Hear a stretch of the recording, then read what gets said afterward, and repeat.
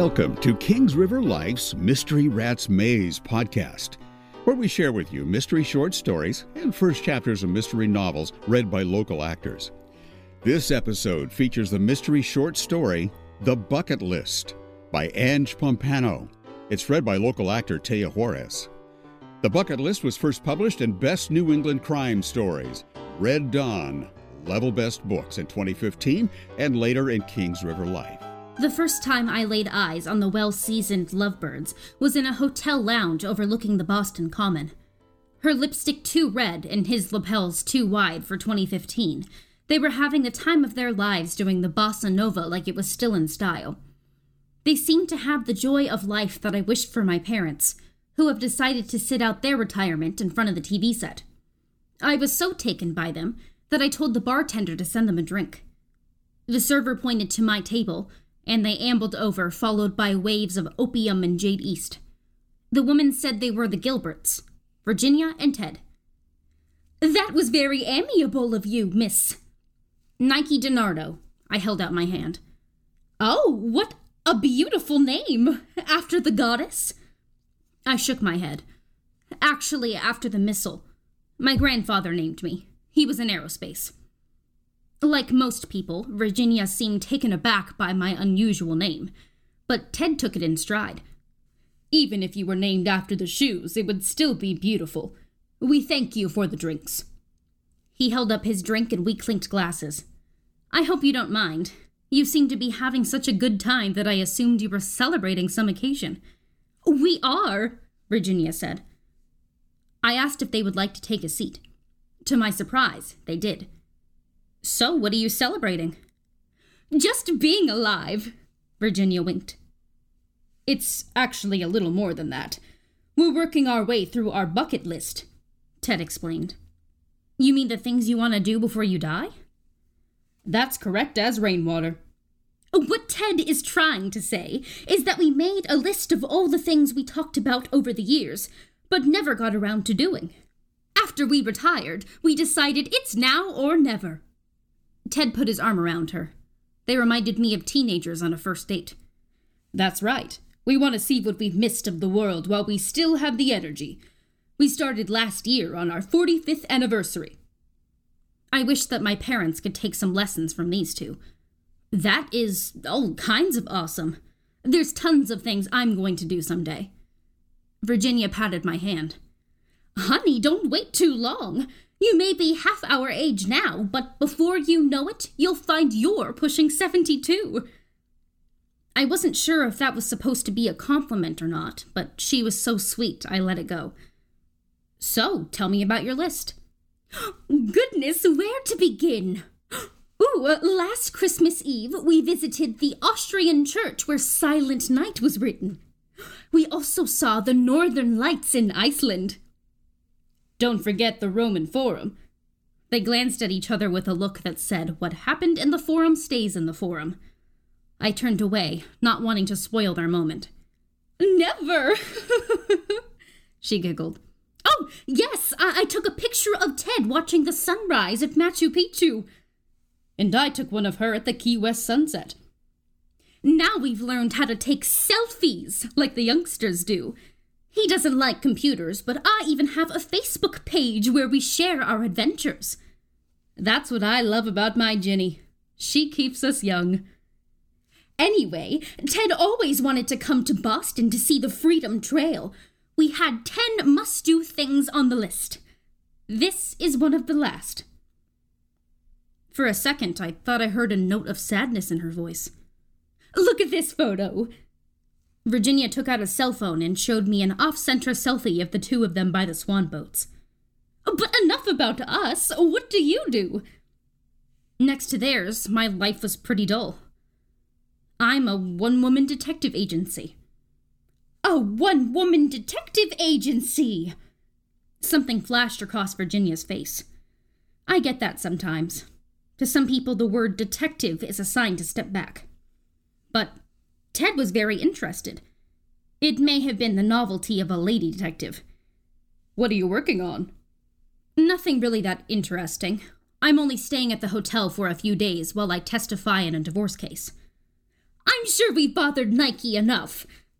Virginia stood up from the table and put her hand on Ted's elbow to bring him to his feet as well. Besides, we have a swing dancing lesson in 10 minutes. Again, thank you so much for the drink. It was about 10:30 when I heard a knock on my hotel room door. I hadn't ordered room service. It was Virginia. Nike, you have to help me. Her eyes were red, and her face was creased with worry. What's wrong? Her behavior made me uneasy, and I crossed my arms across my robe. Someone is going to kill Ted. Please help me. When I heard that you were a detective, I just knew you were heaven sent. I don't know who else to turn to. What makes you think anyone wants to hurt your husband? Her bottom lip quivered.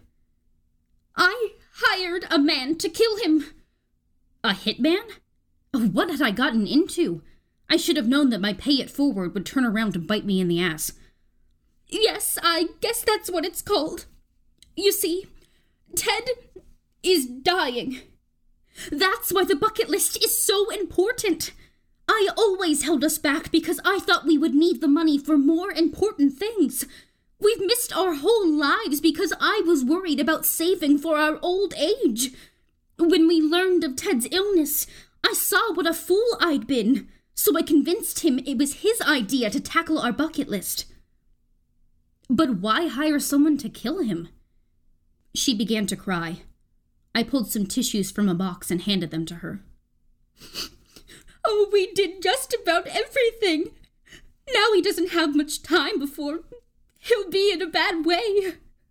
We've known our doctor all of our lives, and he said that Ted doesn't have much more time before whatever it is in his brain will strike. It will be horrible. He doesn't deserve to suffer, so I hired someone to... I was promised it would be painless. But I changed my mind. I want us to go through this together. Who knows? Miracles happen every day. I wanted to dismiss Virginia's ranting as dementia or a problem with her meds, but something made me believe her story. Then call it off. The problem is I don't know who I hired. It was all very secretive. I need you to stop it from happening. I was hearing her words, but coming from such a sweet old lady, they were a total mind botch. I wanted to make sure I understood. Tell me everything. How did you find a hitman? I mean, you don't look like the type to have those connections. I learned how to use a computer at the senior center. You can find anything you want on the internet if you look hard enough. True, but how am I supposed to help you? I told him on the computer that I changed my mind, but he said a deal is a deal. I have to give him $15,000 in the public garden tonight at 11:30 after Ted goes to sleep. I'm afraid that if I don't pay him, he'll tell Ted what I did. He said he has copies of our chats. I'm scared. Can you at least come with me? You realize that even if you pay him, you're opening yourself up to blackmail for the rest of your life. I have to do what I can to save Ted, even if he doesn't have much time. I'll take the consequences. You never met the man. How will you know who to give the money to? He'll find me. I'm supposed to wear a yellow scarf and wait on the lagoon bridge. I looked at my watch. Give me the scarf and stay with Ted.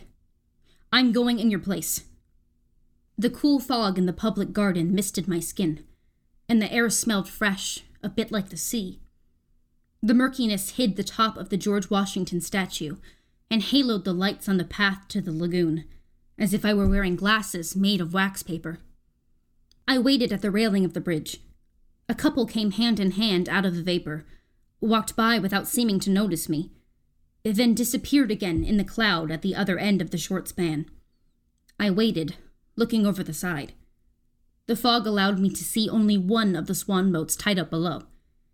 I thought of how happy Virginia and Ted looked in their off-center selfie. After 15 minutes or so, I was about to leave when a man in a white rain shell materialized next to me. His thin face needed a shave. I touched the scarf. and his eyes followed my hand. He nodded slightly and smiled. A meth mouth if I ever saw it. You waiting for someone? His breath reeked of weed. I am. Anyone in particular? His eyes darted around as if he were looking for someone else to come out of the fog. I think I've found him. Well, that's good. Have a nice night. He started to walk off the bridge. I have something you want. I touched the scarf again. Once more his eyes followed my hand, but this time he scoffed and shook his head. Huh, not from you, sister. What's wrong? You don't think I know entrapment when I see it? I smell bacon. I'm not a cop. Whatever. The age isn't right. Was he that dumb or that desperate for money that he didn't realize he was practically admitting he was up to no good? You can't expect an old lady to come out here at night. She sent you this. I pulled an envelope of money from my pocket. Meth Mouth looked interested, but still wary. Keep talking. The money is yours, but she doesn't want the service. He raised his eyebrows and turned his hands palms up. We had a deal. I'm going to give you the money, but forget the job. Understand? I had a problem with paying him, but my priority was to save Ted's life. Just take it. I handed him the money. Now that's the end of it. We don't want to hear from you again. I'm afraid it doesn't work that way. He pulled a knife from his pocket. These jobs are all about balance. You have something on me. I have something on you. You hire me to kill someone. I kill someone. See what I mean? You can't rat on me. I can't rat on you. Without that balance, I have a real problem. I've done dozens of these jobs, and someone always has to be killed. Unfortunately, in this case, it is going to have to be the person who can identify me. You. At that point, I was glad that I didn't let Virginia meet with him. It was obvious he would have killed her. He lunged at me, trying to throw me over the rail. I kneed him, and as he doubled over, I cuffed him on both ears. He straightened up, knife still in one hand, envelope in the other. He seemed off balance like a marionette with broken strings. His arms spun in circles. The envelope dropped, but not the knife as I was hoping. He went backwards toward the railing. I tried to grab him, but couldn't make it, and fell to my knees as he went over the side. A woman screamed. I scooped up the envelope and stuffed it in my pocket before getting up. The couple who had walked by earlier ran over. Are you all right? The fellow said. We saw him attack you with a knife. It was amazing how you defended yourself. The girl leaned over the railing to look. He's in the swan boat. I think he landed on the knife. He looks dead. Virginia looked like she had gained 10 years overnight when I spoke to her in the hotel lobby the next morning. What happens now? Nothing as far as the police are concerned. He was wanted for murder. Witnesses saw him attack me, and he died by his own actions. I knew I was sidestepping her question. And me? You should continue to take care of Ted, and finish as much of that bucket list as you can. She smiled. Thank you. There are a few things that we never got to. Can you imagine a couple of old goats like us on a zip line? Actually, I could. I thought about the Gilberts a lot over the next few weeks, and followed Virginia on Facebook. Every once in a while, a picture of them doing something from their bucket list appeared on my newsfeed. After a time, the posting stopped, and I knew Ted had probably had his last adventure. I thought of contacting Virginia, but got involved in work and never did. It was almost a year later, when I was following a trail of laundered money for a client, that I spotted Ted at an airport in Costa Rica. Ted, I'm so glad to see you. You look so well. I caught myself from saying more. He didn't know that Virginia had confided in me concerning his health. What brings you here? Ziplining through the rainforest. It's one from the list that we had overlooked. I'm with that group over there. He nodded toward a group on the other side of the lobby. I don't see Virginia. His face changed. I'm afraid she's not here. She passed away 6 months ago. I'm the oldest one in the bunch, but I'm doing this for her. Dead? I had heard of this before. The caregiver dies before the person they're taking care of. I know what you're thinking. She must have told you I was dying. At first I thought of denying it, but Ted would have seen right through me.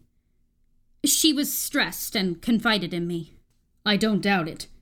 But the truth is, I wanted to have her experience everything she had missed in life, so I told her I was the one who was dying. She never would have done the bucket list if she thought it was for her. She was too practical. How did you keep it from her? She had arthritis in her neck, and they picked up what they called the glioblastoma in an MRI. It was in a place they couldn't operate on. I know our doctor well. He wasn't blessed with a good marriage like I was. Mostly through his own fault. You know how it is in a small town. I had enough bad stuff on him to persuade him to tell her I was the one that was sick. There wasn't much he could do, anyway. He gave her every new treatment he could between trips, right down to the newest tetanus shot therapy. The tumor showed no symptoms for over a year, so she thought her shots were for arthritis. You know the rest. I expressed my condolences. I think Virginia would have been very happy that you were here. Ted nodded and walked toward the zipline group. I doubted that he knew that Virginia had almost had him murdered. He wasn't going to hear it from me. Sometimes, couples have secrets from each other that are best taken to the grave. This reading of The Bucket List was produced by Kings River Life and directed by Lori Lewis Ham. Now you can learn more about the author on his website, angp105.wixsite.com/AJ Pompano. Our theme song, The Blues, was written and played by Kevin Memley. Check out Kings River Life magazine's websites for more mystery, local theater, animal rescue, and so much more. KingsRiverLife.com and KRLNews.com. For more mystery podcast fun, check out the Poison Pen Bookstores podcast. Authors such as Diana Gabaldon, James Rollins, Michael Connolly, Janet Ivanovich, and Jacqueline Winspear are regular guests on the Poisoned Pen Bookstores podcast of Conversations with Authors. Go to poisonedpen.podbean.com to search for your favorite authors, or find us on Apple Podcasts, Spotify, Google Podcasts, and more. Now, we'll be back next time with another mystery short story or mystery first chapter. Subscribe to our podcast to make sure you don't miss a single episode. Subscribe to our podcast newsletter to get special interviews with the authors of the podcast stories. And follow us on Twitter to keep up with everything KRL at Kings River Life. Now, if you enjoy this episode, please rate it or review it, as this helps make us easier for others to find. If you'd like to help support this podcast and Kings River Life financially and get some fun perks, check out our Patreon page at patreon.com/KingsRiverLife. Until next time, this is your announcer, Jim Tuck, wishing you a life full of mystery.